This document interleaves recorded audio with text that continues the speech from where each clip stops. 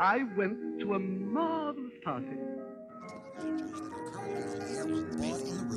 Most people don't even know the facts. The underlying ideas gut, don't have enough depth to last for an entire season. Money. Christopher, this is only going to work if we speak one at a time. Fine, you first, Eric.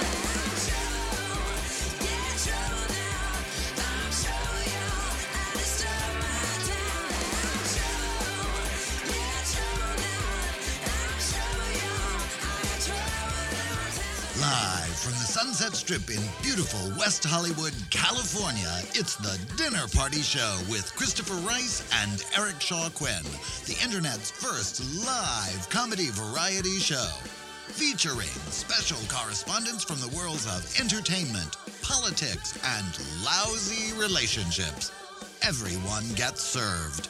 Tonight's live cast is streaming to you through thedinnerpartyshow.com with your hosts, New York Times bestselling novelists Christopher Rice and Eric Shaw Quinn.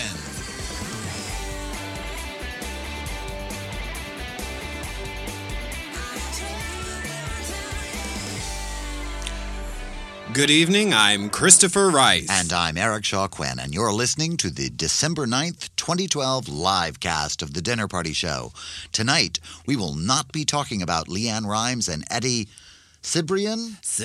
Eddie Cibrian's inability to get along with Eddie's ex-wife, Brandy. With an I. Despite the fact that Rimes and Cibrian cheated on her and Eddie dumped Brandy and his kids to marry the younger, richer, more famous Rimes, they don't seem to be able to get along with Brandy. Go figure, huh?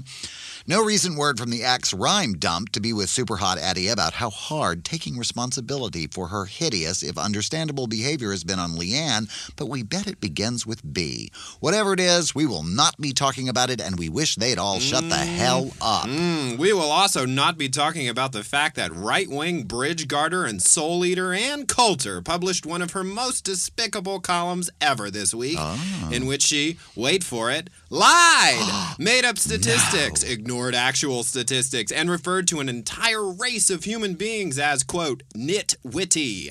We're not quite sure what to make of Coulter's all-out assault on a Latino community many pundits have deemed critical to the future of a political party she is apparently trying to destroy, except that she cites no evidence at all for her assertion that Latino women don't work as hard as, quote, everyone else.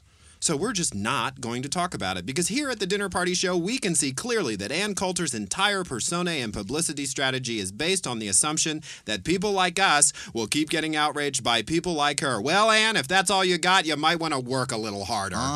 We will also not be talking about whoever it is Taylor Swift is dating.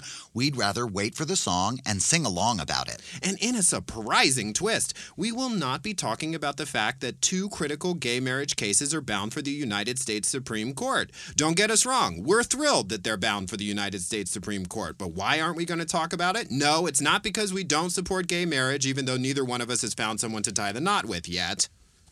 Thank you. The truth is that we won't be talking about these cases because we have no idea what's going to happen. And Eric and I are far more comfortable being jealous of those who have already succeeded and judging those who have recently screwed up. So rather than subject you to a segment full of speculation about what may or may not happen in the LGBT community's ongoing quest for equal rights, we'll focus on people who are pissing us off right now. We will also not be talking about how contemptible it is that we think that the efforts of the minority party at the U.S. Senate refused to ratify a symbolic UN treaty urging other nations to offer the disabled the same rights they are already legally entitled to in this country. We won't even be mentioning how irresponsible we think it is that the most do-nothing Congress in U.S. history, faced with their own self-imposed crisis and a ticking clock on taking the few simple actions it would take to mend their incompetence, left early this week. We think the last election made everyone's views on this topic perfectly clear. Everything else is on the table this week on The Dinner Party Show. To center this live cast of The Dinner Party Show in harmony with the self-actualized, highest possible self, and bring all 4 courses into alignment with our own personal abundance, spiritual guide and guru to the stars, Sheila Noya. Hi, I'm Sheila, and my book, Just for Tomorrow, will be in bookstores, flea markets, and Renaissance fairs, wherever crystals are sold, very soon, possibly tomorrow. But tonight, let's focus on how thinking of others takes away from time when we could have been thinking about and talking about ourselves. Repeat with me, I'm the most important person in the universe. Whatever seems to happen around me doesn't seem to happen if I'm not paying any attention. Focusing on me makes the world go away. If a tree falls in the forest and I'm not there to hear it, who cares, right? If I pretend hard enough, it's just like it never happened, no matter how unpleasant it was. People who disagree with me don't exist, and I can't even see or hear them, even if I'm related to them, and they're sitting right across the table from me every Thanksgiving. The only problems I have today are the ones I didn't put off until tomorrow. And remember, I'm the best person I can possibly be, no matter what anyone says. Namaste. Made me feel so much better about myself. Yeah, all right. It's much easier if you only have to think about yourself. Yeah, it's like a streamlining of spirituality. Right, it's so cumbersome to have to think about, everyone else. It really is. And I have to say, I want to give us some credit. In the provocation segment here on the Dinner Party Show, we bring in a buffet, if you will, of spiritual people. Yeah, it's about diversity here at the Dinner Party Show. And sometimes diversity just turns your stomach. Oh. Well, it's the truth. Is that an Ann Coulter quote? It is. It's actually from her column this week that we're not talking about, and you were talking about something from the Not Report. I'm not talking about the column. Segment. I'm just talking about Ann Coulter. You are. I refuse to be put in a position never to speak of her. We are back live streaming to you through the dinnerpartyshow.com or not if you're listening to our podcast version several days later. We had an exciting show last week, I must say. I am telling you, streaming wasn't the word. It was the whitewater rafting through your dinner party show app and our special correspondents all filed their reports at different times than we had them scheduled for. Let's just say that much. It was very exciting around here. It was absolutely higgledy-piggledy. It was, but we had some great guests. But we have some really great guests this week. We have two very good friends of mine and two very talented mystery writers. Only marginally great guests we had last week. Last week I had met them online and just sort of convinced them to come on the show. Marcia Clark is here, the famed prosecutor turned critically acclaimed mystery novelist who many of you may know from a lot of gigs that she's had on cable news consulting on various legal trials. Not to mention that, O.J. Simpson trial thing. There's that. I'm sure she gets a lot of questions every now and then. I expect I have one or two. Every other appearance or so. And then we have Edgar Award-winning author and forensic science advocate Jan Burke, who started something called the Crime Lab Project, will be here. And in our Dish segment, which is usually a kind of gossip roundup. My favorite. We'll be doing a death roundup. Right? I'm actually going to be the guest on this week's show. We've got three mystery novelists and me. Eric has had nothing to do with the planning of the show. He did, however, put together our hat tree, which we have added to our Dinner Party Show studio. Which was no small feat. I'm here to tell you, we should have done a reality show about Eric puts together the hat tree. Absolutely. And one bit of business to update people on before we go to your very special holiday project that you want to tell our listeners about. We are working on our Apple app. You all have written us incessantly about it, and we understand that you want to listen to our show. Sounds like we're irritated. You've kept us posted on the development. We're not irritated with you. We're irritated with Apple. They have apparently, after we filled out all of the required forms and built the app, they have denied our request, and we are not sure why. We actually got the denial of that request several minutes before we went on the air tonight. So we're sorry to break that news to you. Although if you were planning to listen to the show using the app, you're probably not listening to this right now, so it's not that big a deal. Eric, let's talk about your special holiday project. I'm launching something I kind of started last week, but what with all the whitewater rafting, we didn't quite get around to everything we'd planned last week, or we forgot. But I'm calling it Christmas Without Borders. Every year I do my Greater Christmasville, and there's an album that I've started on the page, which I will begin updating this week now that I have finally got all of the decorations done and thrown that dinner party. It was a lovely dinner party, really especially was. the part where Eric got trapped in his closet and none of us knew, and we just heard a faint screaming through the wall. A shoe tree had fallen in between him and the door. It used to be on the back of the door, and it fell off and blocked the door and pinned me in the closet. It was quite the epic party moment. My only time in the closet pretty much ever. Ever in your entire life, girlfriend. So anyway, so what I want to do is I want to encourage you to post on the page, I guess. We were talking about on it our before, Facebook page at the Dinner Party Show. Your Greater Christmasville, so that we expand the borders. It's not just my Greater Christmasville, but it's ours. So I'm talking to you, Sandra LaSalle, and all the rest of you crazy Christmas addicts like myself out there. Let us hear from you. Let us see. And if I can figure out a way to put them all together in one big album, well, I'll do it. But if I can't, I'm doing my best with this whole social media thing. Absolutely. He's still figuring out the Facebook app on his iPad. But for those people need to be told, Greater Christmasville is a beautiful miniature Christmas village that covers your entire apartment on glimmer snow and sits around your Christmas tree, which is enormous this year. Yeah, it is the biggest Christmas tree ever. I thought it was going to be a smaller tree. Christopher's actually... You have holiday dysmorphia. Yeah, every year I think I've gotten a smaller tree. And every year it's a bigger tree. I don't know how that works. Absolutely. You got berated by your landlady last week when you came home because of all the pine needles in your fire stairway. Oh, my God, because they couldn't fit it in the elevator. Yeah, that was really my lovely welcome home from the show last week. Absolutely.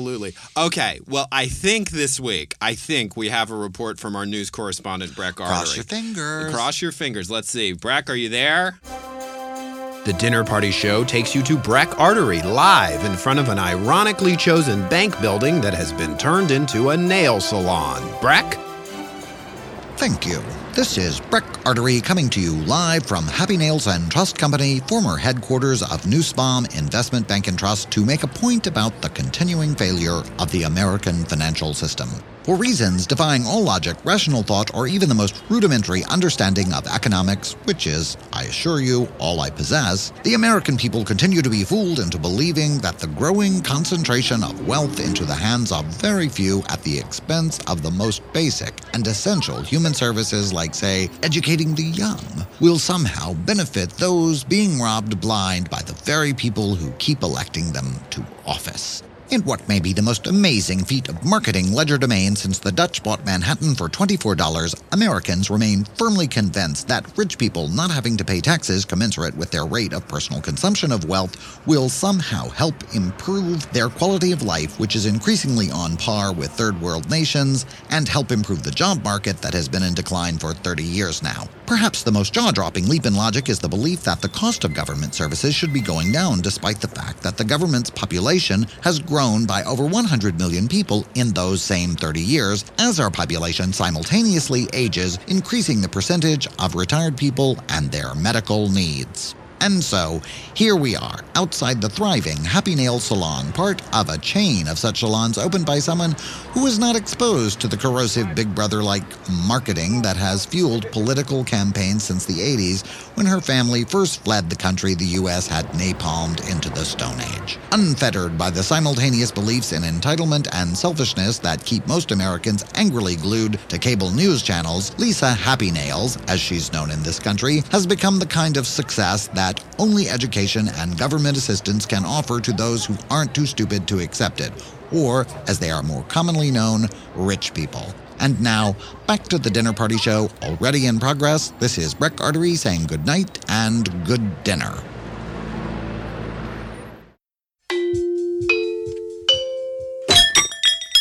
You're listening to The Dinner Party Show with Christopher Rice and Eric Shaw Quinn. The Dinner Party Show. We'll be the judge of that. Well, that was weird.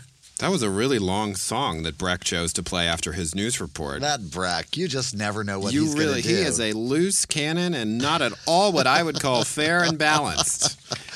You're always so judgmental. I'm not judgmental. I'm clear-eyed and observant, as you have taught me to be as my best friend of, 50 years now? Yeah, at least. At It least, seems like absolutely. it anyway, I think. Maybe it's only 10. I don't know. You're listening to The Dinner Party Show with Christopher Rice and Eric Shaw Quinn. You've never stopped listening to The Dinner Party Show because I you hope are not. streaming this through our website, and there's nothing else that streams through our website except our show, because our show is too big to allow anyone else into the room. This is the hors d'oeuvre section of the evening.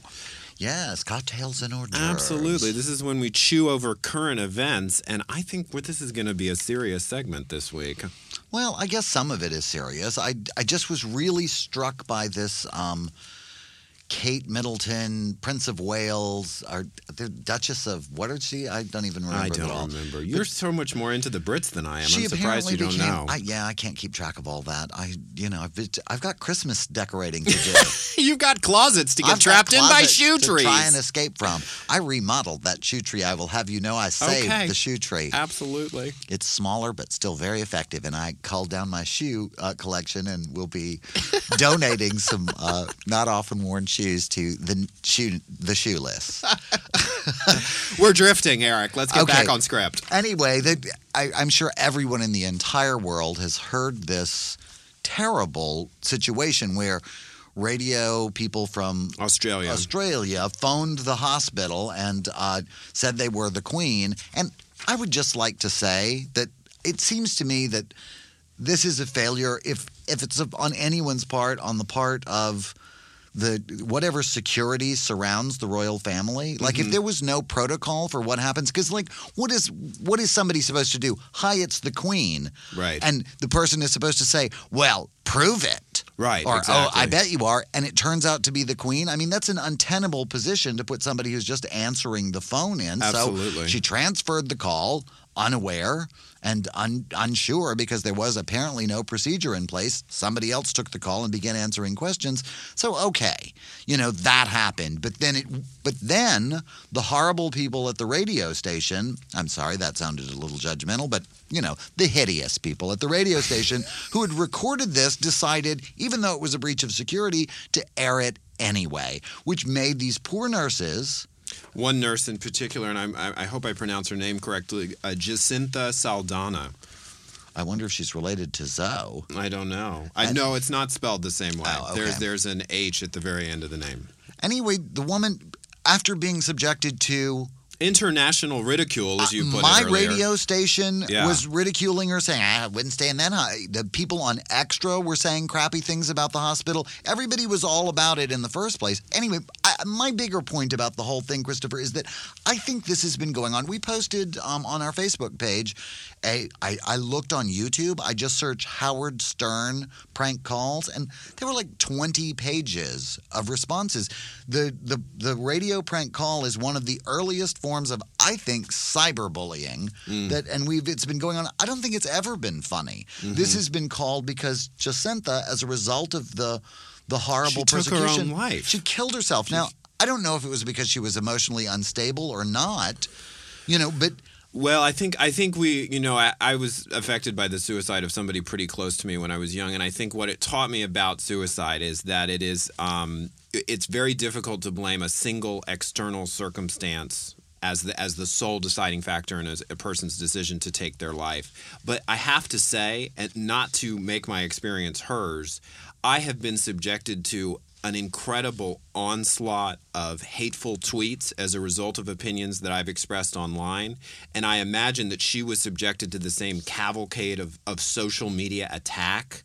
I imagine it was far worse than anything I've ever been subjected to. And there's something about that experience that makes you lose your perspective. It's so visceral and it feels so violating and it's so overwhelming because it's the sheer volume of it. Right. It's not like in the old days when people sent you hate mail by the post. And you could read it at your leisure. And you could manage to get a deep breath in between people telling you that you were going to burn in hell because of who you loved. This is all at once and is vicious. And the first thing I thought when I heard this story was, oh God, I would dread to see what this woman's Facebook page was like during those days after the recording was made public. But it just seems to me that it's not an appropriate choice. No. Howard Stern, like him, don't like him, whatever, I think has spent a career giving people permission to behave hideously towards one another.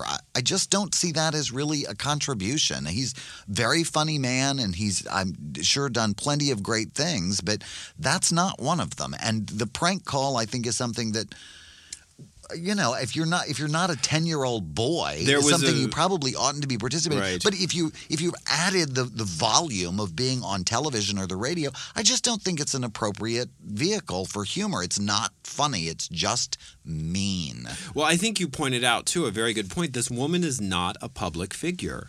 She did not sign a release to be on a reality television show. She did not sign up for anybody. And maybe anybody. this is a question for Marcia Clark, who will be on the program later, because the legality of this is very interesting to me.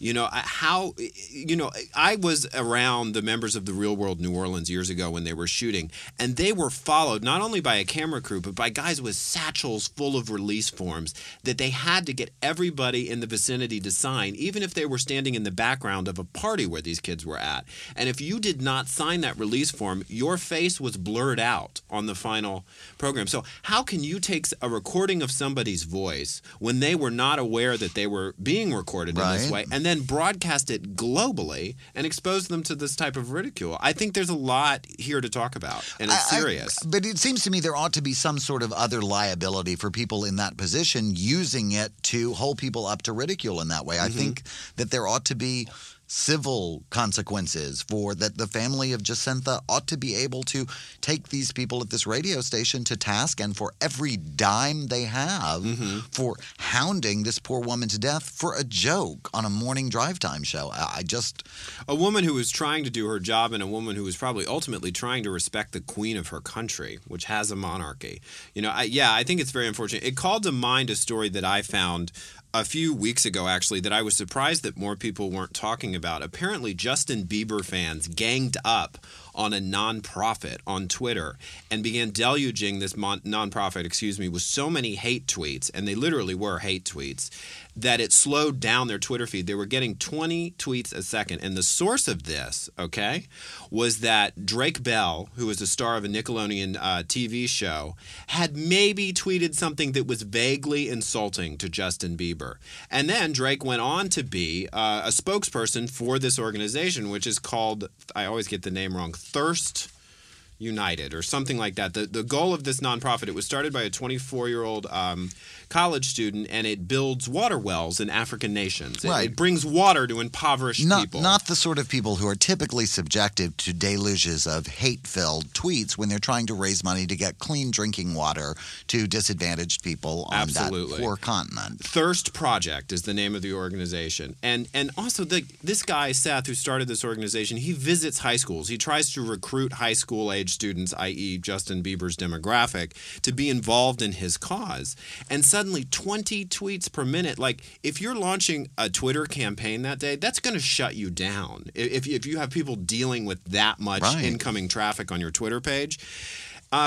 And all of this because Drake Bell said some mildly insulting things about Justin Bieber. Actually, it started because Drake Bell said of Katy Perry, or he allegedly said, he now claims his Twitter account was hacked and he didn't really say it, that musicians in their 20s should not be releasing biographical films, that they haven't been alive long enough to have How old is Drake? I don't know, but he's got a lot of spicy opinions. A children's show that I think Corey used to work on. Your My cousin Corey. Yeah.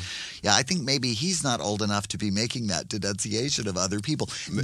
I think that the bigger point is Justin seems like a really good guy, and so I would hope that Justin Bieber would take up the cause of the Thirst Project and help undo some of the damage that his loyal followers vertently or inadvertently did by tweeting in favor of clean drinking water for disadvantaged people. But isn't there's another piece of this too that I'd like us to consider before we have a word from our sponsor, and that's that there's a real person on the other end of that tweet. There's a real person who runs that Facebook page. There's a real person answering that phone at the hospital. There's a real person answering that phone. They're not props in your cyber drama, or an opportunity for you to be the butt of your joke. Absolutely. All right. Well, that was serious, but I think we did a good job of it. Sometimes cocktail chatter, takes that kind of turn, particularly if you're at the party. Absolutely. Well, I think we have a new sponsor this week. Let's see who they are. Dating is hard, but you know what's even harder? Being yourself all the time. especially when you're trying to meet that special someone who's way, way out of your league. Sometimes a little deception can lead to a whole lot of romance. That's why Mistadate is the first online dating service that helps you meet new people without being held back by who you actually are. Mistadate's Add Muscles feature has gotten me so many coffee dates with hot chicks, and some of them have lasted as long as 30 seconds. With just a press of a button, I went from being just another TV salesman camping out to get Avengers tickets to a movie theater security guard who works as a physical trainer during the day. I love Mistadate's built-in make-your-own birth certificate feature. It totally comes in handy when guys I'm sending naked pictures to online start to figure out that I'm underage. It is very important to me that the women I meet not have any idea who I am or what I'm going to do to them by the time our night together is through. Thank you, Mistadate, for the Cover My Tracks feature, which allows me to delete all my different profiles and all the messages I've sent with just the click of a button. Would Romeo have fallen for Juliet if he knew who her family was right off the bat? Sometimes all you need to make a good impression is a little time to turn yourself into exactly what the other person wants. And in this one-click internet age, you can't be held back by every mole or what you actually do for a living or your real last name. Mistadate lets you be who you'd like to be so you can be loved. Join now and keep joining. Multiple profiles and personalities are all welcome.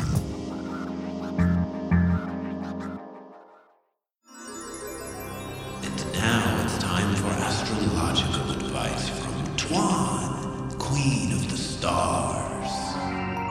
Hey, Twan, Queen of the Stars here with the real dirt on what the constellations are up to and how you can read the signs before they read you. Feeling a little hot and bothered, Scorpio? Full moon and last week's eclipse kicked things off for a busy and heavenly December. Mercury has slipped out of retrograde but continues to transit Scorpio for a little extra passion. And Venus is in Scorpio too, so she'll be heating things up even more. All this passion combines with the driving ambition of the sun in Sagittarius to lead to a holiday season that is as productive as it is spicy.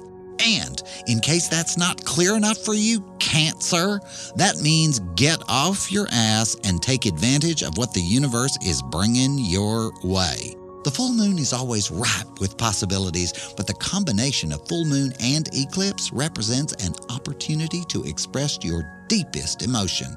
As we pursue our heart's desires, the heavens are fertile with possibility, and all signs are drawn to strengthen relationships or end them. Unless you happen to be Cancer, in which case this means that even you can't screw it up this time. So, Cancer, even though this embarrassment of chances ups your odds of failing, it also increases your chance of succeeding through pure dumb luck. And let's face it, Cancer, if you didn't have dumb luck, you wouldn't have any luck at all. So, whatever your sign, get out there and get in the game this holiday season and experience a little comfort and joy. And remember, Cancer, an eclipse doesn't mean the moon is gone. It's just a little dim, so you'll be in good company whatever happens. This is Twan, reminding you to watch out for the stars. Here again to take us on another dazzling trip around the world is Tanya Lee Musgrave, former CEO of Most Pleasant Journeys Travel Agency in Allen, Texas. Welcome back to the Dinner Party Show, Tanya Lee. Now, I understand that a few months ago, you and your traveling companion, Mr. Donald Drummond, journeyed all the way to... My feet hurt. Excuse me? I said my feet hurt. I know you were wanting me to talk about my trip, so I just thought I'd dive right in. It's been 3 months, and my feet still hurt. So there you go. I'm talking about my trip. All right. Well, I guess we should let our other guests know that you went to Italy. Yeah, we went to Italy. Gosh. Okay, well, it sounds like maybe you didn't have a very good time. Well, my feet still hurt, and I'm in a mood about it, to be frank. Yeah, I can tell. And what makes it worse is that I was going to ask Mr. Donald Drummond to take me to one of them Thai foot massage foot places that's been popping up everywhere since the economy went to hell, but he and I still aren't speaking. Oh, no. Was it something that happened on the trip? It sure was, sir. It sure was. Well, do you want to talk to... the problem is this, you see. I don't care much for European school children. And they were having this thing called Culture Week when the schools all over Europe send their kids to Italy to go to the museums for free. Well, that's lovely. So there were all these children there from Western Germany and the USSR and so on. Well, they were the worst behaved little things you ever did see. I mean, half of them look like little Mexican... Latin hooligans, and the other half looked like little scruffy-type Scandinavian trolls that would have been singing in the ABBA band back in the day. Anyway, everywhere we did go, they were making some kind of fuss and texting people on their little substandard European cell phones and smelling like beets the turn because someone left them in the salad bar too long. I had it. I'm just telling you about halfway through the trip, I had it. I see. Well, what happened was this. He had hired a car to take us through Tuscany so I could see where that Diane Lane movie was filmed. Oh, yes, I love that one. And we were pulling up to some old medieval town called, I don't remember what it was called, Mount Boyardee or something. Anyway, we were trying to pull up to this little alleyway, and here come all these European school children. And I said to that driver, you just run those little bastards over. What with the way the parents let them all smoke in public, they clearly don't want them around for very long either. Oh, my goodness. Well... What happened, Tanya Lee? Well, Mr. Donald Drummond, he didn't like that remark very much. No, he did not. See, he had a brother Clem that was hit by a tractor when they were little. Oh, dear. Oh, no. Did he die? No, but he's talked with a French accent ever since, and nobody knows why, and apparently it's very embarrassing for the whole family. Very unusual. Oh, dear. Yeah, they have to call him Clementine now. It's strange. Anyway, Mr. Donald Drummond, he got so cross with me. I just got right out of that car and into the middle of all those school children. I just started swinging my purse like a rodeo cowboy because they wouldn't make room. Goodness, well, that's when he drove off. He told that driver to just drive off, and he left me right there in the middle of Tuscany. Oh. What did you do? Well, it's a good thing I had all my miles because I hitched a ride back to Florence and I got myself on the first flight back to DFW I could. Gosh, well, I guess we're not going to hear a lot of insider tips on Italy from you this time around. No, I've got plenty. Believe me, tip number one, if you need to walk from Mount Boyardee to Florence, you better take the Chianti Road. Tip number two, if someone on the Chianti Road stops to give you a ride, be forewarned. They're going to assume you're a Nigerian prostitute even if you're as white as Casper the Friendly Ghost. I think it's pronounced Chianti. Okay, then. Well, Tanya Lee, I'm so sorry you had a bad time in Italy, and I do hope your feet start feeling better soon. Thanks so much for joining us this evening. All right, y'all. Good night. Travel safe. And do give our best wishes to Mr. Donald Drummond. Yeah, I'll give them to him with my aching feet is what I'll do. That's enough, Tanya. You're listening to The Dinner Party Show with Christopher Rice and Eric Shaw Quinn. The Dinner Party Show, where we ask the question, is soup really that amazing? Laughing at ourselves with Christopher Rice and Derek Shaw Quinn on the Dinner Party. And Marcia Clark is in the studio. Welcome, Marcia. Hi, guys. Thank you so much for having me. Marcia. Forgot this button. Oh, yeah. Marcia Clark. Oh, the cow. I love it. Yes. I'm waving to the crowd. I'm doing the Queen thing. Are you? Yeah, you look amazing. The Queen thing. I think we haven't gotten video figured out yet, but we are filming tonight's show for our archive, and we'll post clips. But I'll describe you're in a beautiful silk shirt and a lovely leopard.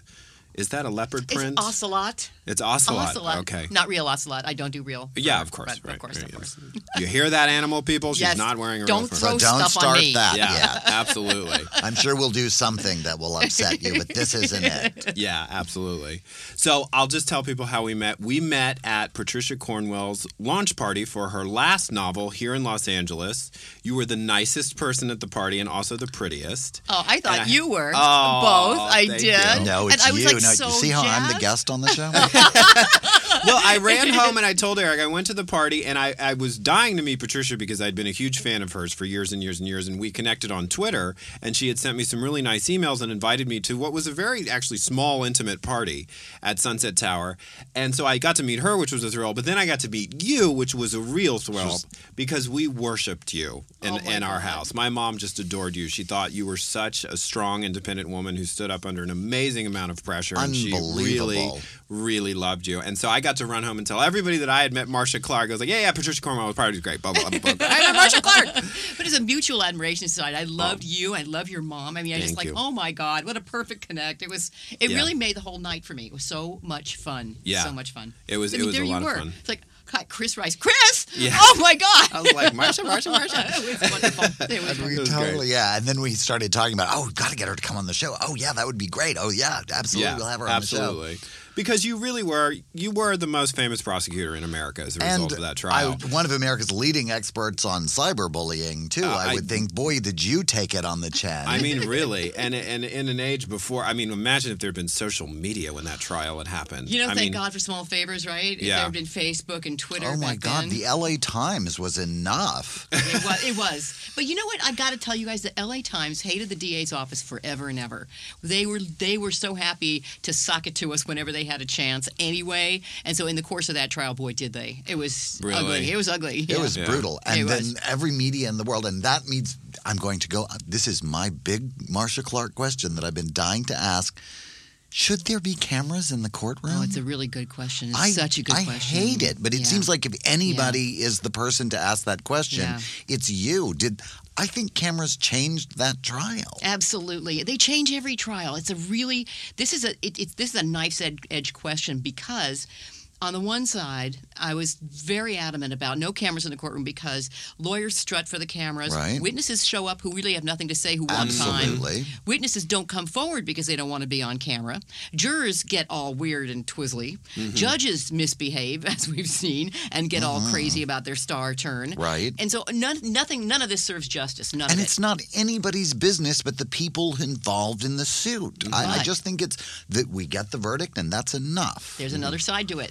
So when I got into this conversation with Fred Goldman on a radio show many years ago, and I said, I just think it subverts justice. I think there's no good that comes of it. He said, but if there hadn't been cameras in the courtroom, no one would know what a travesty of justice this verdict is. Right.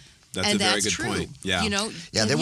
There were no cameras at Simi Valley. There were none. Not only that, we all knew that was a travesty anyway, though. We didn't because need there cameras. was videotape. But just the same, we didn't see. But what about Robert Blake? Robert Blake was acquitted of the murder of his wife, but nobody really is up in arms or all upset about it because they don't really know what the evidence was. But the evidence was so compelling. He went and tried to hire people to kill his wife all over Hollywood. All these stuntmen. Knocks on the door. Hi, would you kill my wife? No, I've got a bridge game. Sorry. Would you kill my wife? No, I got to go do my sock drawer.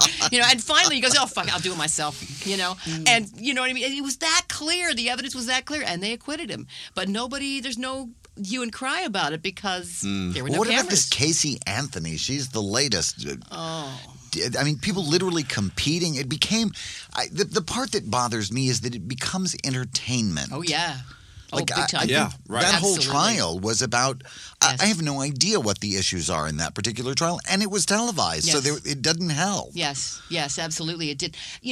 It's the same thing. I do think that the cameras, like we said, the cameras affect everything, and it becomes entertainment. And then you have all the spinners, you have all of the all the people pundits out there. and Nancy Grace. Boy, if we want to do something about cyberbullying, we need to my start with God. Nancy Grace, honey. hounding people into the grave. That one. Yeah. We are live in the studio with Marcia Clark. We're going to come back and talk about her amazingly well-written mystery novel. She's got 2 out now. But first, we have a word from another new sponsor.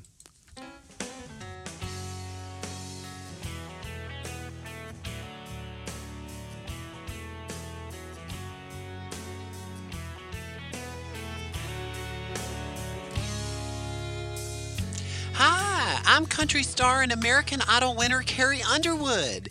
Many of you may know me for my most popular single, scratch that, my only popular single, Before He Cheats, in which I outline in excruciating detail a series of violent, possibly psychopathic, and most certainly illegal activities a woman can carry out with relative impunity when her man steps out on her.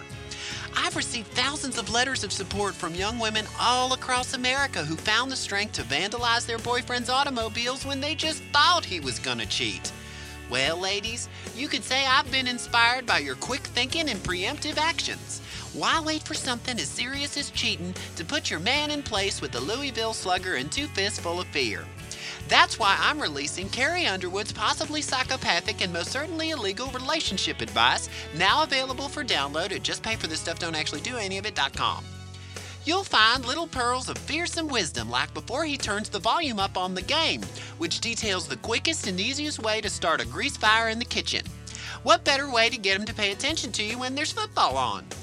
And then there's Before He Talks Back, which explains how a well-hidden piece of onion and jaw-strengthening exercises can make it look like you're about to burst into tears when he gives the wrong answer to an important question about how you told him to feel. And then there's my personal favorite, Before He Asks for Some, which shows you how a can of V8 and a roll of toilet paper can make him think it's that time of the month when really you're just sick of smelling that bathroom polo. I always knew I'd be a music star, but I never planned on giving relationship advice to the whole country. Most psychiatric professionals think I shouldn't, but it's kind of fun even so.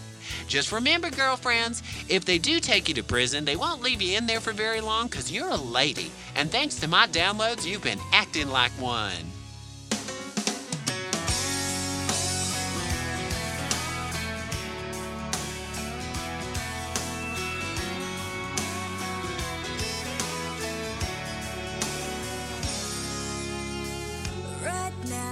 Probably slow dancing with a bleach blonde tramp, and she's probably getting thirsty. Right now, he's probably buying her some fruity little drink, cause she can't shoot whiskey.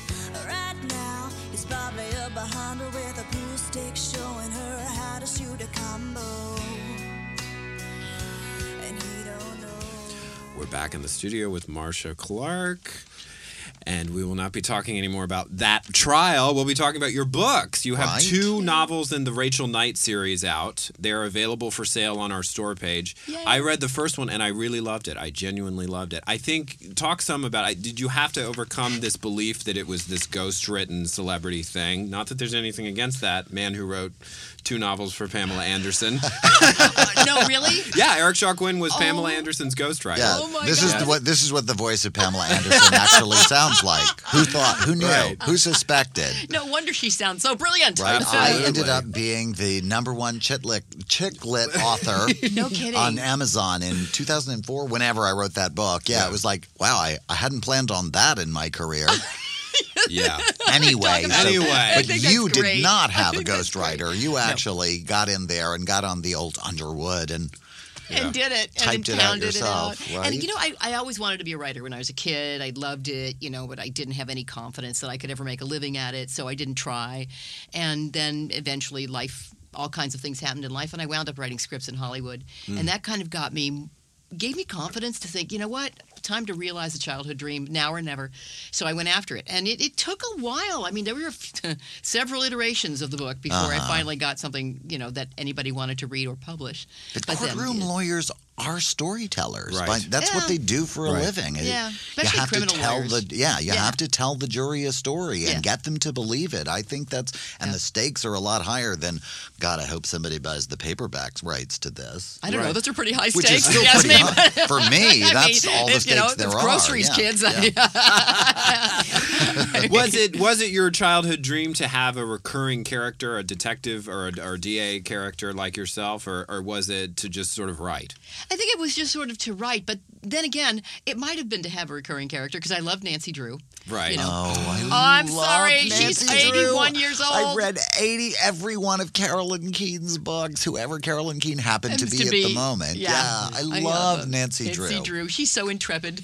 And I have to say, it occurred to me somewhere in my reading history that there's a formula to it, that every time her dad went out of town, a case fell in her lap. Right? But nevertheless, I remain true to my love of Nancy Drew. So I think I probably did want to write a recurring character.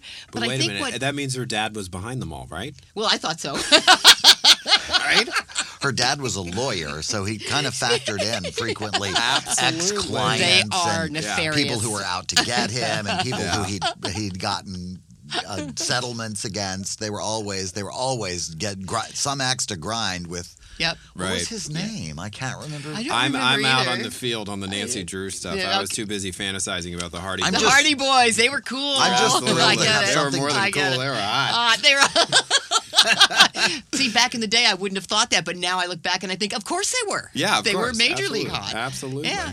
So I wound up with Rachel Knight. I think what really inspired me now to write a series was Armistead Maupin, who was one of my favorite writers, and you know. God, what a wonderful writer. He's a wonderful writer. And the series of Tales in the City just was so entrancing to me. I felt so in love with all the characters. And, you know, he has such a gift of really delivering these unique characters. And you come back to them and it feels like a family. And that made me, I think, want to write recurring characters that are family. You come back to and they develop and things happen and you experience life through them. And I think that was probably the original, the more immediate. And the first book that you wrote, it is very much about that. It is about the heroine taking up for a colleague who she believes is being wrongly accused of a pretty terrible crime, of statutory rape. And it had that feel. And it's very easy for people who don't know that world to go wrong with that feel, to just sort of degenerate into TV cliche, excuse me. But it felt really authentic and really real. I just really enjoyed it. I'm so glad. Absolutely. I wanted to, that was like part of the whole reason for having a protagonist who is a female DA in Los Angeles. Of course, you know, they say write what you know, so that's part of it too. Yeah, that helps. But the other part of it is there's a world that's involved in being a prosecutor, and it's about a mission. It's about a sense of a justice. It's about delivering justice to people, about delivering closure, and doing something good for the world. You're really dedicated to it the way there's like no other job I can think of other than other law enforcement that might be like that. And so I wanted to bring that world to the reader. And it's a world that's very dedicated. There is that mission, but there's also lots of camaraderie and there's lots of laughter because, of course, there has to be. You know? Because it's most people life. don't know, right? It's life, but it's also so serious. grim. If you didn't laugh, you'd go crazy, right? Which is why homicide detectives are some of the funniest people I've ever met. They're hilarious. Like the sheriff's homicide division, their motto, it's up on the wall, says, "Our day begins when your day ends." I mean, you know, right? They're sick like That's that. fantastic. So, but nobody knows it. So I wanted my people to be funny and give you that sense of fun along with the core mission of justice. And of course, all the women have hot boyfriends because it's my book. I hear you, sister. I hear. Speaking of fun, you're going to be here with us for the rest of the evening. We're going to bring our dear friend Jan Burke in a little bit. But now I believe our relationship expert, Jonelle Sams, is back for another installment of her homemade relationship advice. So let's hear what she has to say. It's time once again for the Dinner Party Show's homemade relationship advice with Jonelle Sams. Hi, this is Jonelle Sams with homemade relationship advice. If you have a relationship question, you can send it to me care of the Dinner Party's Facebook fan page or at jonelle@thedinnerpartyshow.com. This week on Homemade Relationship Advice, I want to deal with a serious and prevalent problem in society and certainly among our listeners. The belief that your husband or wife is having an affair. This corrosive belief does more to destroy what might otherwise be perfectly lovely marriages than actual adultery ever could. I have received so many letters on this topic that I wanted to answer the big question rather than all the little ones at this time. We'll get around to you, but I wanted to take a moment to share some of the secrets of my own successful marriage. Okay, so here goes. To all of you out there who think that your spouse might be stepping out on you, I want to say this. Marriage is boring. I know. It's a sacred institution. It's the foundation of our society. It's the bond that ties civilization together. It's the expression of the deepest and most heartfelt of all human commitment. Blah, blah, blah. Let me ask you this. When was the last time you got all fired up about sacred foundation commitments? What marriage is the same thing with the same person every day, forever. Don't get me wrong, I believe in marriage. My husband Merle and I have been blissfully married for 22 years now, and both of us are happy as can be. But that is because neither of us is counting on our marriage to be the source of that happiness. Merle and his best friend, Olson Lee Pugh, get up to all kinds of mischief together all the time. Why, I hardly ever see Merle at all. That keeps our relationship fresh and Merle off my nerves. I wish I could take credit, but Merle has just always been a man with outside interests. At first I thought it might mean that Merle didn't want to be with me, and I was right. And I don't want to be with Merle all the time either. He's a good man and a wonderful husband, but there is a big wide world of canning and gardening and decoupage and church work that fills my life and brings me way more happiness than keeping Merle prisoner here at the house ever could. Jealousy can seem like quite a hobby at first, but it takes a toll. You start to read something sinister into every little thing your husband does. Every time he has to work late, even though his business closes at 5. Every time there are charges on the credit card bill for restaurants that you've never been to and flowers and jewelry you've never received. Every time he doesn't come home and forgets to let you know because he and Olson were having way too much fun and it got too late to call. Why, all that drama can seem fascinating at first, but it means you have to believe the worst of the person you're supposed to love the most. Now, who wants to feel that way? Every time I find myself thinking bad thoughts about Merle, I can something, or I knit something, or I paint something, or I embroider something, or I get on the phone and organize a bake sale to raise money for a good cause, and then I get baking something. Eventually, Merle comes home, and I'm so busy I hardly notice it all. The house looks great. The pantry's full of fresh canned goods. All my church charities are fully funded. The ladies' auxiliary members think I may be some kind of saint, and I have more sweaters than anyone I know. So, if the green-eyed monster has you thinking that your wife or your husband is seeing someone behind your back, maybe you're just bored. Till next time, I'm Jonelle Sams with Homemade Relationship Advice. If you have relationship questions, write to Jonelle, care of The Dinner Party Show Facebook page, or to jonelle@thedinnerpartyshow.com. Find something to do. You're listening to The Dinner Party Show with Christopher Rice and Eric Shaw Quinn. And now it's time for The Dish, brought to you by your mother, Mistress of Guilt. That's okay. Go ahead and step on my foot. Why would I need to walk anywhere? I haven't been anyplace nice in years. The Dinner Party Show. Keep listening if you've got the stomach for it. And now it's time for the most potentially disastrous part of the Dinner Party Show.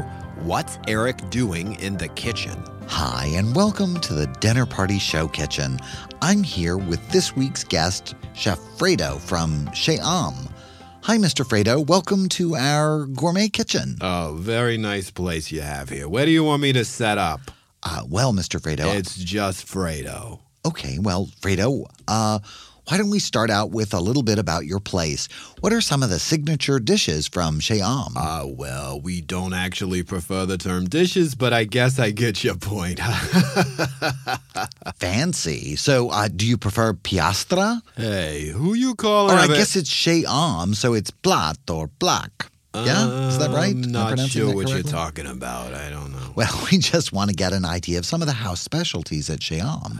Okay, I see. Well, we pride ourselves on having a little something to suit everybody's tastes. Beef? Oh, there's plenty of beef. Well, I'm certainly a fan. What are some of your favorites? I don't partake myself. You're a vegetarian? I don't know that I've ever heard that term used before, but I guess it applies. Let's just say I prefer to serve the beef.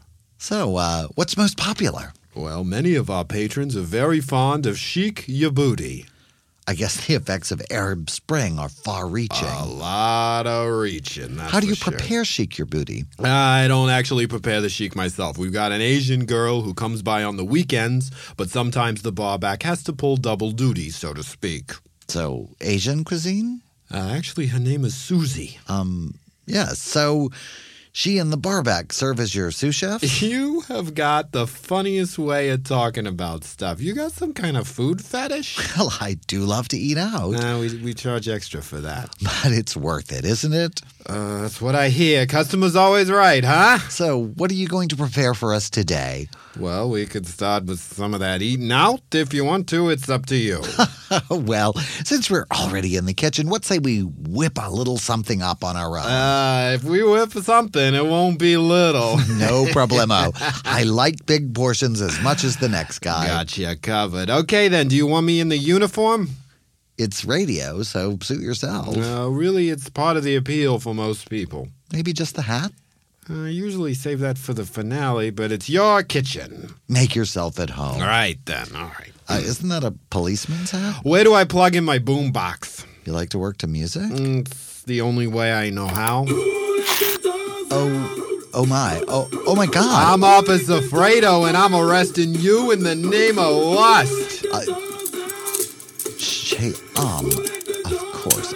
Please, no handcuffs. You have the right to remain sexy. This is the last time I let Christopher do the booking. You're resisting, Officer Fredo. I think it's time to break out my nightstick. Christopher, get me out of here. This has been another episode of What's Eric Doing in the Kitchen? Now back to the dinner party show. Time to subdue the prisoner. Never mind. The Weather Girls live in the studio. Two Jan tons of Burke and fun. Marcia Clark are here singing It's Raining Man. Way less than 2 tons of fun. Hallelujah. Way less. We are joined in the studio by Jan Burke, my dear friend, the Edgar Award-winning author and forensic science advocate. Welcome, Jan. Thank you. Good to be here. You are. Wait. Oh, the thank fanfare. you. I always forget the fanfare. There we go. Jan, wave. There you go. He let the cat out. I swear to God. He let the cat out. Shay, put that cat away right now. Absolutely. We have a little bit of housekeeping to tend to with our two lovely guests here. We're going to make them wait just 30 seconds. Subscribe to the podcast on iTunes, It folks. will help us out. If It you've is already the bought our way- books, and you can buy them as often as you want to, it would also help us if you go to iTunes and just click on the little apple on the dinnerpartyshow.com. It'll take you to our iTunes page, and you can subscribe there. Absolutely. Like Facebook, the show is free. We want it to always be free. And even if you listen to the show on another platform, if you use the Android app or if you listen to us live using the streaming player, go to that iTunes page and hit subscribe, because those are the numbers that count, and they will draw the attention of people who will allow us to keep bringing the show to you free of charge. Those numbers count, too. Those Anyway, numbers. I think all the numbers count. They all count, but those numbers are particularly important. So that would be really helpful. Anyway, that's our only sponsorship okay, announcement I'm telling my tonight. Oprah story. I threatened you all during the break with my Oprah story. I've been accused of telling this story Again, before. so if you've heard this on a previous episode, Absolutely. it's that story. Oprah does not talk to her guests during the commercial breaks, or at least she didn't. Misses all the fun. Well, no, she wants the fun to happen on the show, and that's why she will not speak to you when you're in commercial, because too much good energy and too many good stories get told during the break. However, there was one time where she broke her rule, and I don't know who the guest was, but the guest told an entertainment reporter who told me, and it was a very good very well-sourced story. The guest said, "I saw Barbra Streisand was on your show a few weeks ago." And Oprah stopped flipping through her note cards, which is what she always did, and she looked up at the guest and said, "Do you know she painted my mic to match her dress?" And Oprah went back to flipping her note cards, and that's the one time she broke her rule. She broke her rule. And a true story, no less, painted her mic. Painted her mic pink, I believe, to match her pink dress. You know, That Barbara is and the lovely. husband have bought a truck, and they go riding around and dining out at truck stops. Barbara Streisand. I heard her I doing had this heard interview that, the other day. yeah. Oh my God. Yeah, we watch the same trashy shows, obviously, Eric. Guilty pleasures. I'll say, my stars. Jan Burke, before we dive into our very special edition of The Dish, which is typically a gossip and entertainment headline roundup, and this I found week this very gossipy and entertaining. will be a death roundup. Maybe tell us a few things about the Crime Lab Project, which you started a few years back. Okay, well, the Crime Lab Project basically tries to bridge that gap between what people think is going on from watching CSI and Bones and all of these other shows, and what the reality is. And what I say to people is the lab in CSI compares to the average crime lab the way the Jetsons' house compares to your house. It's this futuristic thing that really doesn't exist. And the reality... Anywhere? Anywhere. Wow. Anywhere. I know everyone wants there to be a fantasy lab. I've had people say this. I had a friend who said, oh, but the Las Vegas lab is like that. And I'm saying the show's shot in L.A. on a The set. show is shot in Sylmar, I believe, or and the just great outside thing L.A. was the next week there was a story in the news about the Las Vegas lab being evicted from their temporary storage space that they were renting out. Yeah. So there is no Jeffersonian. No. I'm afraid holographs are not in use. And alas, these guys don't always, have a match in the database, and they don't hang out in the jurisdiction for someone wearing sunglasses to come up and confront them. And also, here's the part that really freaked me out. Again, a serious live cast of the Dinner Party Show. There is no federal standard for qualifications for a death investigator. Is that correct? It depends on what state you're in. It could be somebody's friend. Absolutely. No. In Colorado, there's a guy who's a horseshoer, who's the coroner. So he got elected? The New Orleans coroner is actually... I know. No, he's actually an obstetrician. Well, that actually makes sense when you think about it. Beginning the brings you in and alphabet. takes you out. It's a full-service operation. Right. Yeah. That's exactly right. But that's actually, he's more qualified than most death investigators because in a huge part of the country, there's no training required.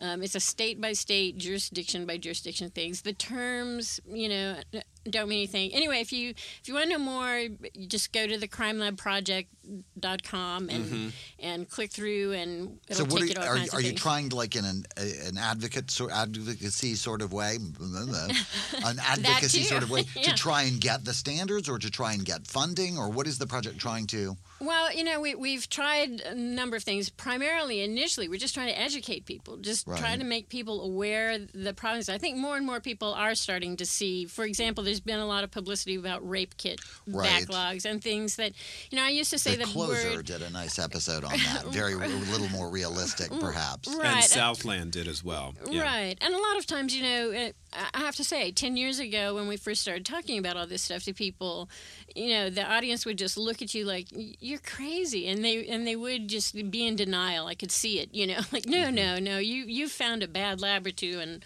all the rest of them were fine. But it's not. It's bad. It was messing with juries, too, wasn't it? Juries were coming to expect to be presented with the type of evidence they were seeing on an episode of CSI. So if they were like, if you don't have a hologram of the fingerprint that tells me if he was a diabetic, you clearly didn't do your job, Mr. Lawyer Person. It was like, what?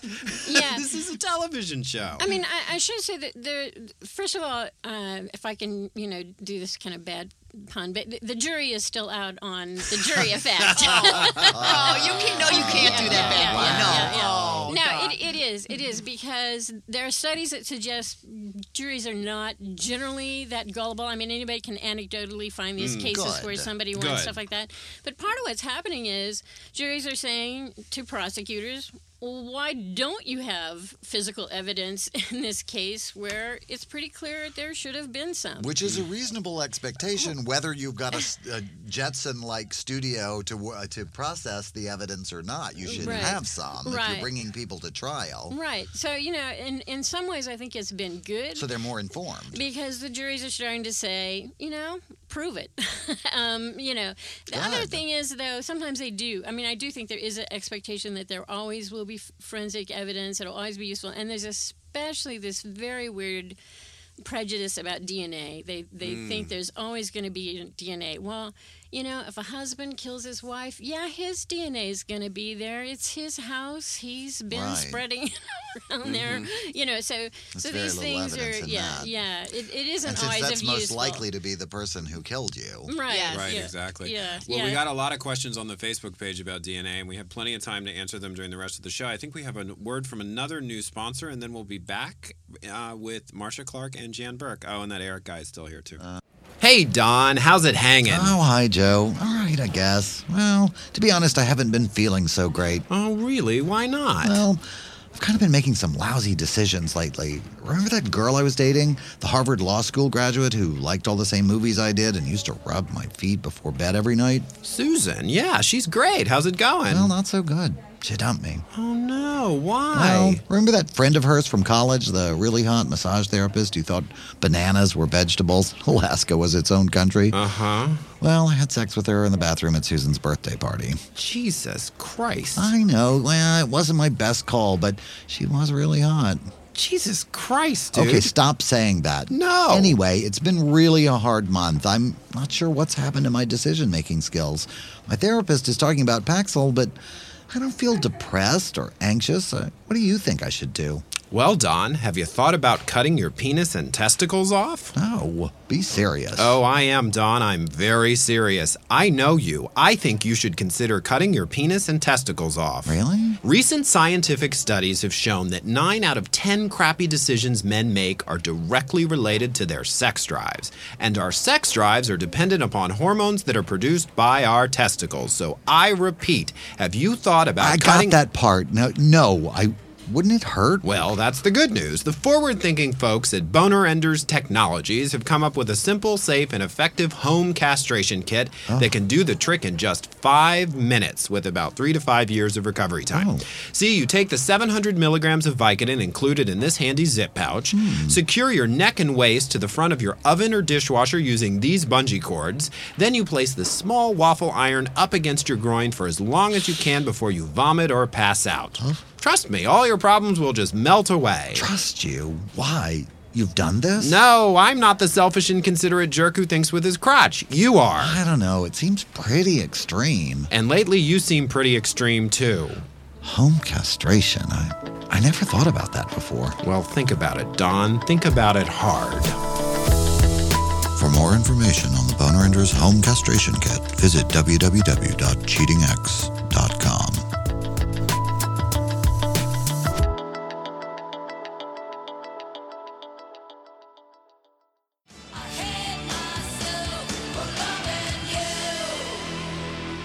Welcome back to the Dinner Party Show, which you never left, because there's only one show playing on our website, and it's ours. Thank goodness. My co-host Eric so Shaw Quinn is here. There's more than one show playing. Marcia Clark is still in the studio with us. Jan and Marcia. Here we are. Jan Burke is here. Okay, so Jan, we asked you to take over this segment of The Dish, which is usually gossip headlines. We want to hear death headlines from the world of crazy deaths.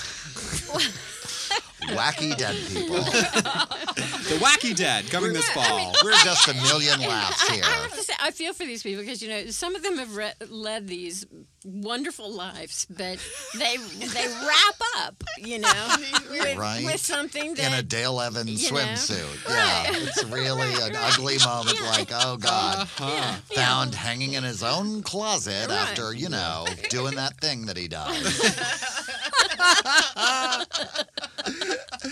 Speaking of things, yes. So our first item. Right. Woman dies after pet llama slips on wet grass and strikes her. Wet grass can be so dangerous. Yes. Particularly if you have 4 cloven hooves. Right. Well, llamas and wet grass clearly do not mix. Bad combo. I saw that PSA in school. Yeah. I did. Yes. Do not put your llama on wet grass. It can only lead to heartache. Right. Well, as this intrepid reporter says, it's a death you wouldn't wish on anyone.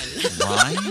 Like you would be sitting around saying, may your llama slip on wet grass. That is an ancient Aramaic curse. May your llama slip on wet grass. Yes. And I especially appreciated about this story, which is basically that this woman comes out to see her llama. The llama gets very excited about seeing her, and the llama, in its excitement, it's a little klutzy,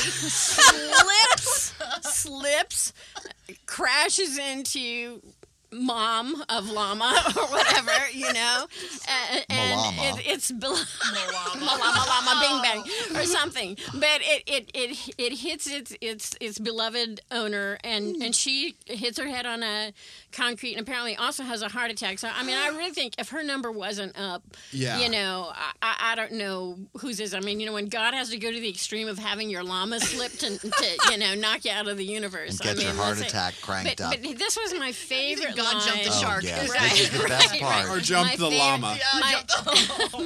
My favorite line in the whole story is, authorities don't believe Baby Doll. This is the name of the llama, Baby Doll. My favorite part. Authorities don't believe Baby Doll acted maliciously. So it was just death by llama and misadventure. They questioned Baby Doll extensively, apparently. And Baby Doll under the lights, getting the 3rd degree. Oh, wow. I mean, when it's your time, it is your time. It is. It is your time. Okay. And then, so this next one is gross but true. Oh, this one. Gross but true with Jan Burke. This West Palm Beach, of course, Florida. This has got to be sort of a vortex for this kind of thing. But was the llama in Florida too? No, but the wet grass had been imported from Florida. No, a West Palm Beach man who collapsed after a cockroach eating contest last month. Oh God, my mother just turned off the show. I would have collapsed before. Choked to death on bug parts and his own vomit. The Broward County Medical Examiner ruled Monday. This strikes me as had it coming. Yes. Right. Yeah. And I can't Flirting with disaster at the very least. Yeah. Yes. Jesus. And this poor guy, I mean, this is were these people? They were not allowed to have alcohol. In fact, the radio station. That's probably why he got so Yeah. sick. There were rules about the cockroach eating contest. There were rules, and they actually eliminated 2 contestants. Were not allowed to participate. Lucky guys, because they brought beer with them.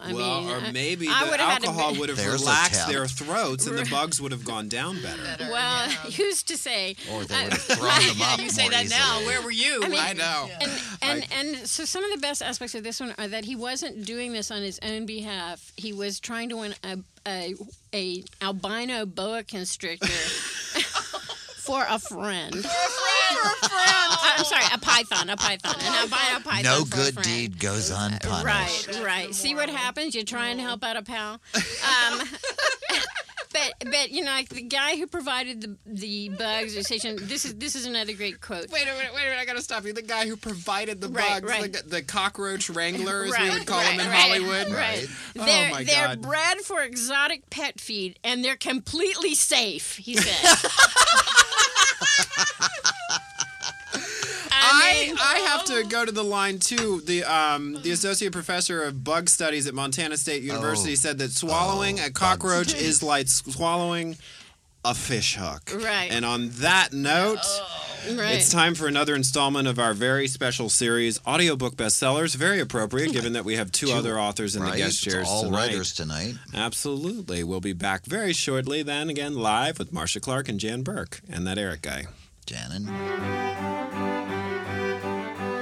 And now, in keeping with the Dinner Party Show's commitment to celebrating literacy and the written word, we bring you an exclusive excerpt from one of this week's best-selling audiobook titles, The Interminable Snowman, by New York Times best-selling novelist and former editor-in-chief of the only Swedish magazine dedicated to covering the interior designs of homes owned by convicted pedophiles, Lusarg Fossen. Chapter 1. Elsabetia frugen glagen wagen crossed the Ugenbülogen Valgusian Bridge, thinking as usual of her near mutilation at the hands of a mad gang of traffic police who patrolled the Verden-Lukenschutten tollway. It was hard so often to remember being almost mutilated. So hard sometimes she would pull her car over to the side of the road, bring 2 handfuls of snow to her face, and scream into them until all of the snow had melted. This was why she owned 7 different knives, which she sometimes used to carve the names of the men who had almost mutilated her on the parts of her skin where she had not already been almost mutilated already. She did not know what it felt like to laugh or smile, and the last man who had asked her to smile had been trying to drown her in a toilet bowl for no good reason. So she had vowed never to smile again. And she hated clowns now, because the man who had tried to drown her had been dressed as a clown for no reason anyone could determine. Because, as Elisabetta had learned when she was thrown out of the house at the age of 3 by her brutal alcoholic one-eyed father who had made her work in the hard stone polishing factory when she was 2, life did not make any sense. It was just horrible all the time. And so the best thing one could do was to scream for a very long time into 2 handfuls of melting snow and carry lots of different knives in your trunk. Because when life makes no sense, you can do whatever you want and get away with it. Like kill a clown for smiling too much, which is what she planned to do today as soon as she crossed the Irnagenserden Splendorblut Bridge.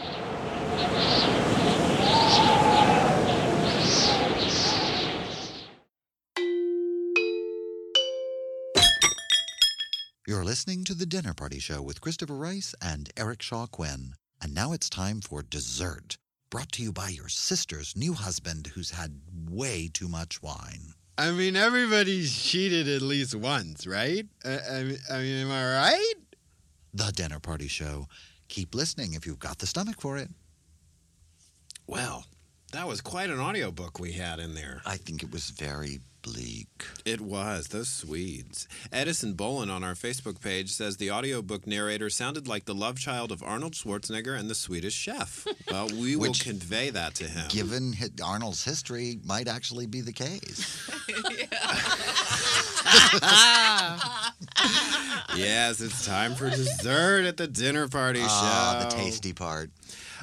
Michael Minch would like to know who killed Laura Palmer. Is that a question anyone here is qualified to answer? No. You? I didn't watch the whole series. That was a Twin Peaks thing. I thought it was that guy, Old Mean Joe. I want to hear what you say. Old Mean Joe. Boxcar Bob. Boxcar Bob. We don't know, Michael. We don't know. There are a lot of murders we could solve, but that's not Maybe somebody else out there knows. Do you know? No, I was just going to say, I did go as Laura Palmer in a Halloween costume one year when the show was on. So it was just wrap myself in that plastic and painted my nails blue. Yeah. Yeah, I can totally see you as you've definitely got the look. So maybe one of the other listeners knows and they can post it on the page. Absolutely. We already had one correction from the audience tonight. Well, it was an addition, let's say. Justin Simpson pointed out that it was actually Kathy Griffin who told the Oprah story about the microphone being painted by Barbara Streisand. So thank you, Justin Simpson. For deepening that story and encouraging Christopher to tell it yet again. Absolutely. I don't believe I've told it on the show before, but we'll we'll review our archive after the show. Mm-hmm. This is a good question, I thought, for the entire crew. Susan Bates would like to know, is there such a thing as the perfect murder?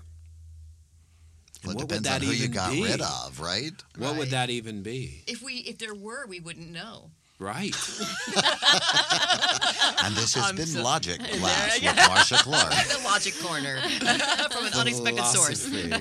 Absolutely. That's a very good point, Marcia. Yeah, I guess it also depends on your definition of perfect. Yeah. Like just being rid of somebody. My favorite murder story is the guy who killed the chairman of his committee, his doctoral committee, who wouldn't give him his doctorate because he wanted to keep him prisoner running his office and doing all of his research for him, and he beat him to death with a hammer. And every year when he comes up parole, he says he's not sorry and he'd do it again, and he was being held in slavery. And, so that was perfect for that guy. He didn't contest it, and he got caught, obviously, but... It was still. But it worked for him. It was his therapy. So that's a different idea. If he's willing to do the time, right? As they say. okay. No. Absolutely. Speaking of the courtroom, Samiko Salson would like to know, Marcia Clark, how do you feel about the television portrayals of prosecutors in the various programs like Law and Order? Do they measure up to real-life experience? Good question. And is there anything particular you would want to show in your stories that haven't been shown in those portrayals? Well, I think that actually prosecutors are doing a lot better nowadays than they used to in the Perry Mason days. Back in the Perry Mason days, prosecutors were always nimrods. That were I mean, starting with the name Hamburger. Hamburger, right? Does it get any worse? Thank you, Jan. You know, it's like, okay. It's a miracle any kid grew up wanting to be a prosecutor after that. But nowadays, it really is cool. Law and Order in particular, the original series was right on the money. That really is very, very close to true and accurate. And the one thing I want to show, and TNT right now is developing a 1-hour drama based on my series books. So excellent. Yeah, thank you, Bruce. So if that goes to series, I will actually get to show what I want to show, which is the fun. I was talking about that. The fun, the laughter, the camaraderie, the crazy of it. You know, they're not...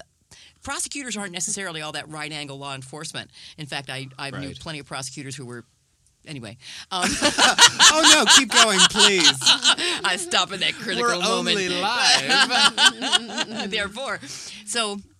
Yeah, so I'd like to show that other side where they are nuts and they are wild and they're crazy and they get high and they whatever, but they do a good job. It's not like they're falling down on the job. They're just not all that straight-laced. And I'd like to show that side of it.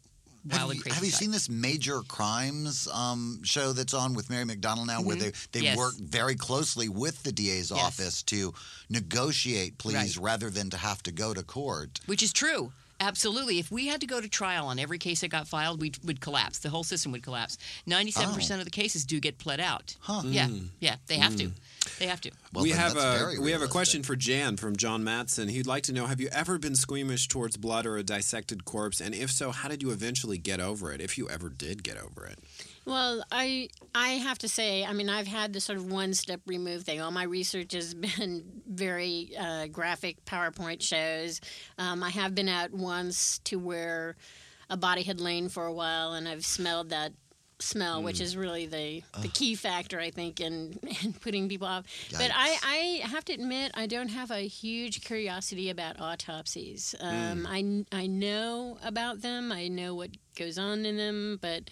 I don't have that curiosity to actually see one or whatever. It's just not a need, and I guess some part of me still has this thing of, you know, it's a human being, and a little bit of dignity here, and I feel this way about a lot of things with the research. You know, I don't want to keep a detective. I don't want to tie up his time when he could be solving a murder. You know, so I try to be prepared when I talk to him. You know, how those many kinds murders of are solved based primarily or in a major sense on something discovered during an autopsy?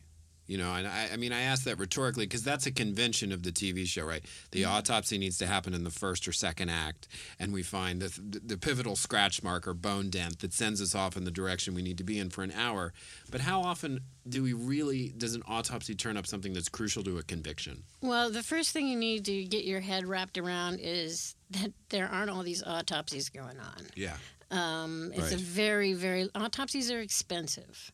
So they only autopsy. Let me tell you, if you're over 50 and there's not blood spattered everywhere, nobody's going to autopsy you. You know, that's kind of a relief. So you know, it's a very low rate. It's actually a dangerously low rate of autopsy, and so they're only going to do one if they really feel there's something that's going to be discovered by doing that. Sometimes. You know, all that's done is a tox screen to tell whether somebody was under the influence of something. You know, there's got to be some compelling reason for them to go ahead and do that. Absolutely. And bust you after death for being high. Absolutely. Absolutely. Do your work. Well, and now it's time for a special little installment for a series we call Pedestrian of the Week, and then we'll be back with more questions from Facebook with Marcia and Jan. Pedestrian of the Week. And now it's time for the Dinner Party Show Pedestrian of the Week. Every so often, we at the Dinner Party Show like to set aside a moment to recognize those pedestrians among us who clearly won't be among us for a long time, so we hope we're not already too late. This week, The Dinner Party Show would like to offer a shout-out to all the jerks who are still drunk on Saturday morning, but don't let that stand in the way of taking their walk of shame on foot and behind the wheel. It makes Saturday morning commuting more exciting for all of us. A special Pedestrian of the Week shout-out to the drunken hipster who thought it would be a good idea to stand in the middle of the westbound lane on Melrose Avenue and have a conversation with the trick who just let him out of the car in the eastbound lane. Together, you effectively stop traffic on Melrose in both directions. And for that, we salute you.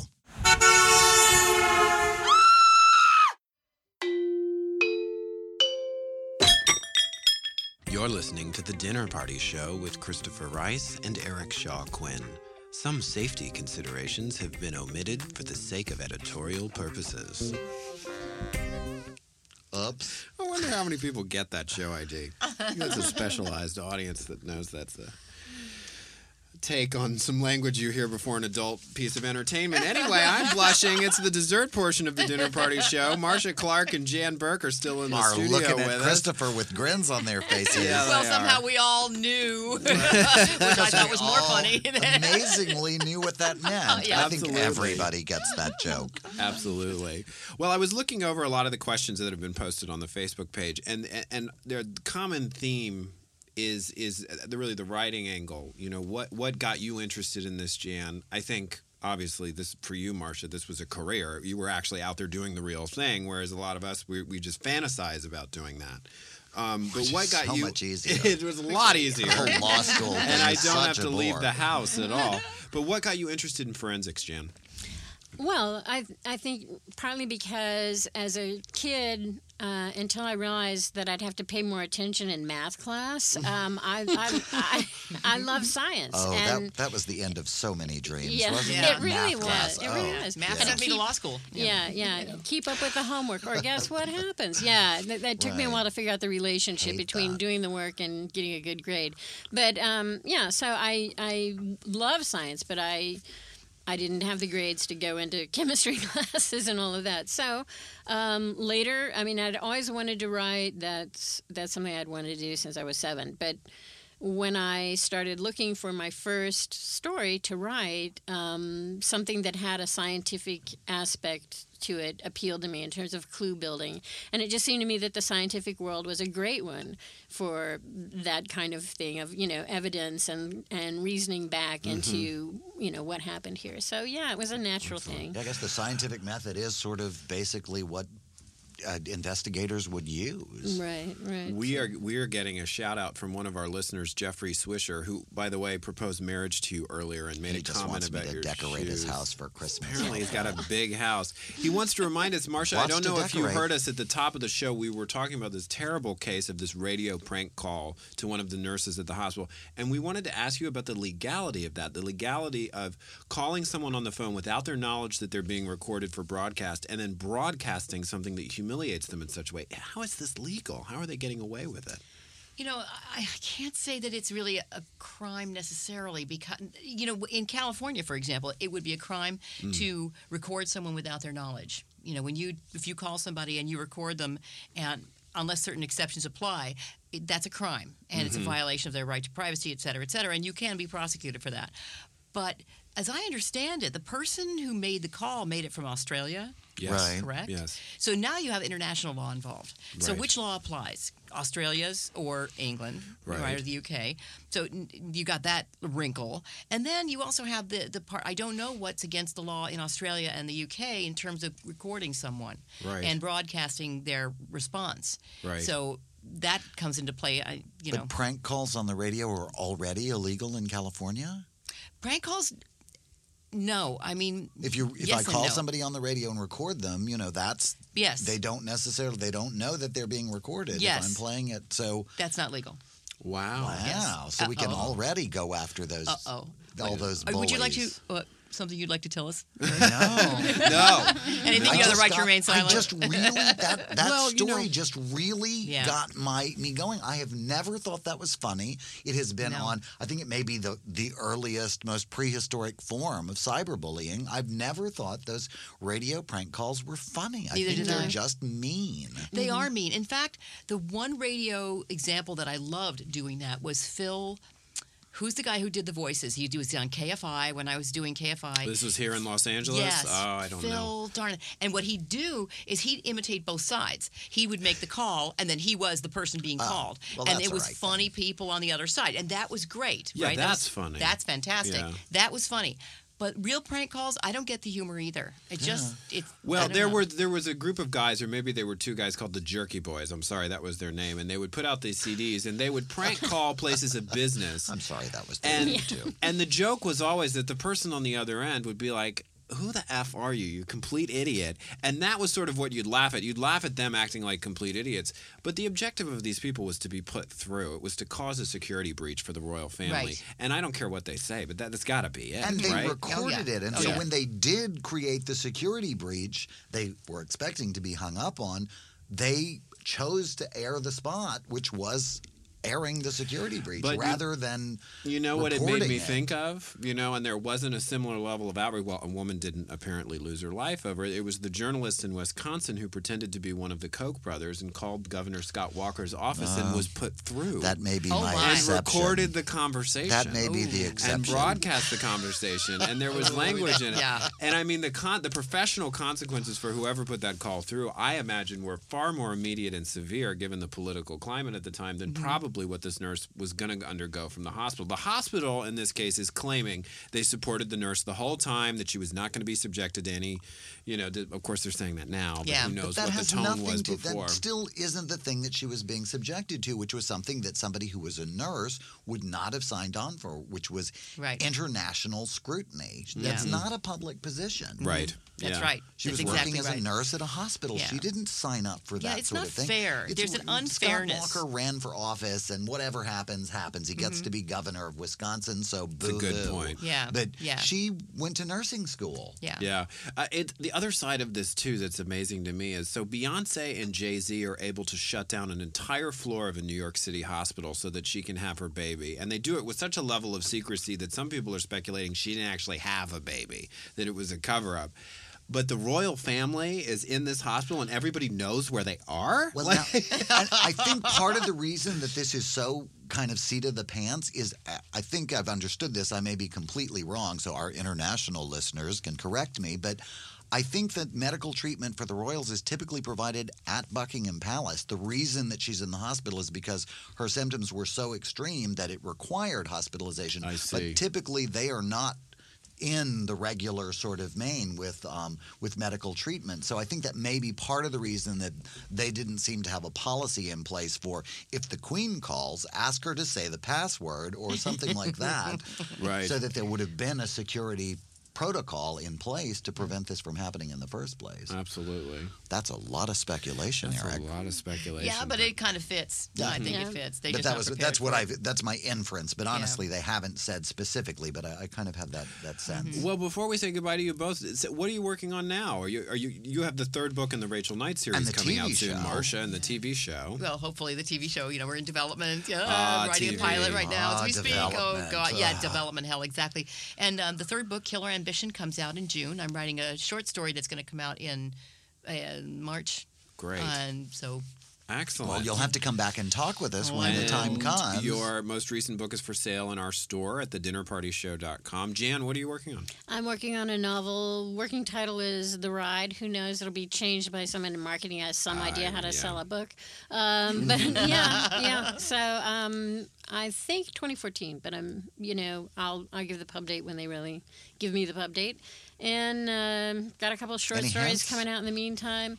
It's a standalone, and cool. it's totally evades the elevator pitch. But essentially, the thing that inspired me to tell the story was I had a cousin who told me that he had decided to share a ride with 4 complete strangers from the Houston airport up to Kansas City when a storm canceled their flight. And, being in this line of work, all I can think about is how horribly wrong that could go. Absolutely. And it goes from there. Excellent. Thank you all so much for being here. Thank you. It was so This was much so fun. We're going to make you hang out in the waiting room God. so we can get a picture with you ladies, which we will post on our social media pages afterwards. Marcia Clark and Jan Burke. Thank you. And now it's time for another Your favorite Jan and installment Marcia. of Best Served Warm. And now, in keeping with the Dinner Party Show's commitment to community enrichment, it's time for another in our ongoing series of public service announcements featuring the people who make the Dinner Party Show what it is. Best Served Warm. Hi, I'm Jordan Ampersand, and this is Best Served Warm. Studies by old smart people confirm that white people are no longer the majority population worldwide, but rather the largest of several different minorities. The most important implication of this new information is abundantly clear. More hot Latin guys! Seriously, if you're feeling weird about your race, have sex with someone from another race. But remember, as with all hookups, keep conversation to a minimum so you can pretend the other person is somebody hot you went to high school with. I'm Jordan Ampersand, and this is Best Served Warm. Oh, by the way, black guys are hot too.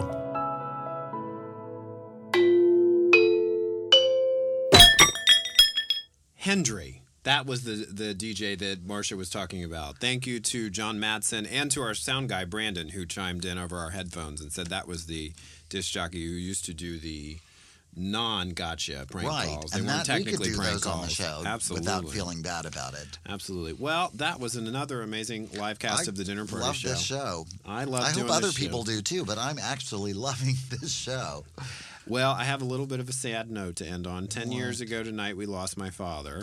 Oh. I know. But I think he would have loved this show, and he would have loved all the characters. Tanya Lee Musgrave, our travel consultant, was definitely inspired by a lot of his perspectives on growing up in Texas. And I can't imagine that he wouldn't be awfully... That you have this sense of humor and that he wouldn't have been... He was a very funny man. Greatly amused. He was a very funny man. His poetry was about seeing the beauty in the everyday. In what the mundane could be beautiful, is how he used to put it. And he also saw humor in it as well. This is my favorite story he ever told about calling my grandmother on the phone. He said this is how a phone call to his mom would go. Hello? Hey, Mom. How you doing? I'm fine. I'll let you go now.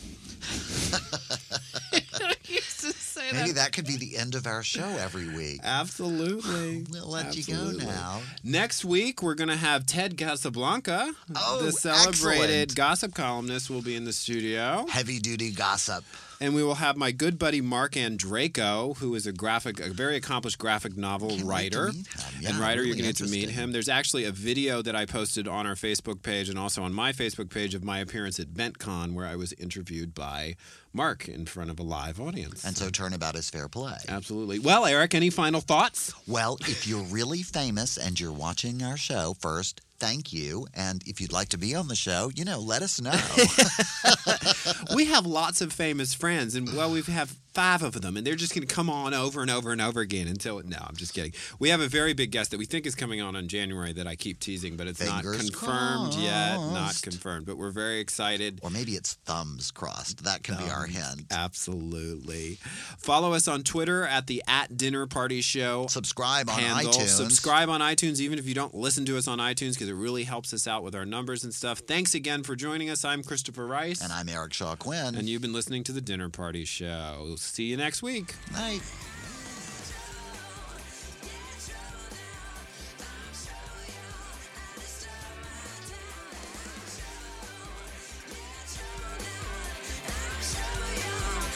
Go.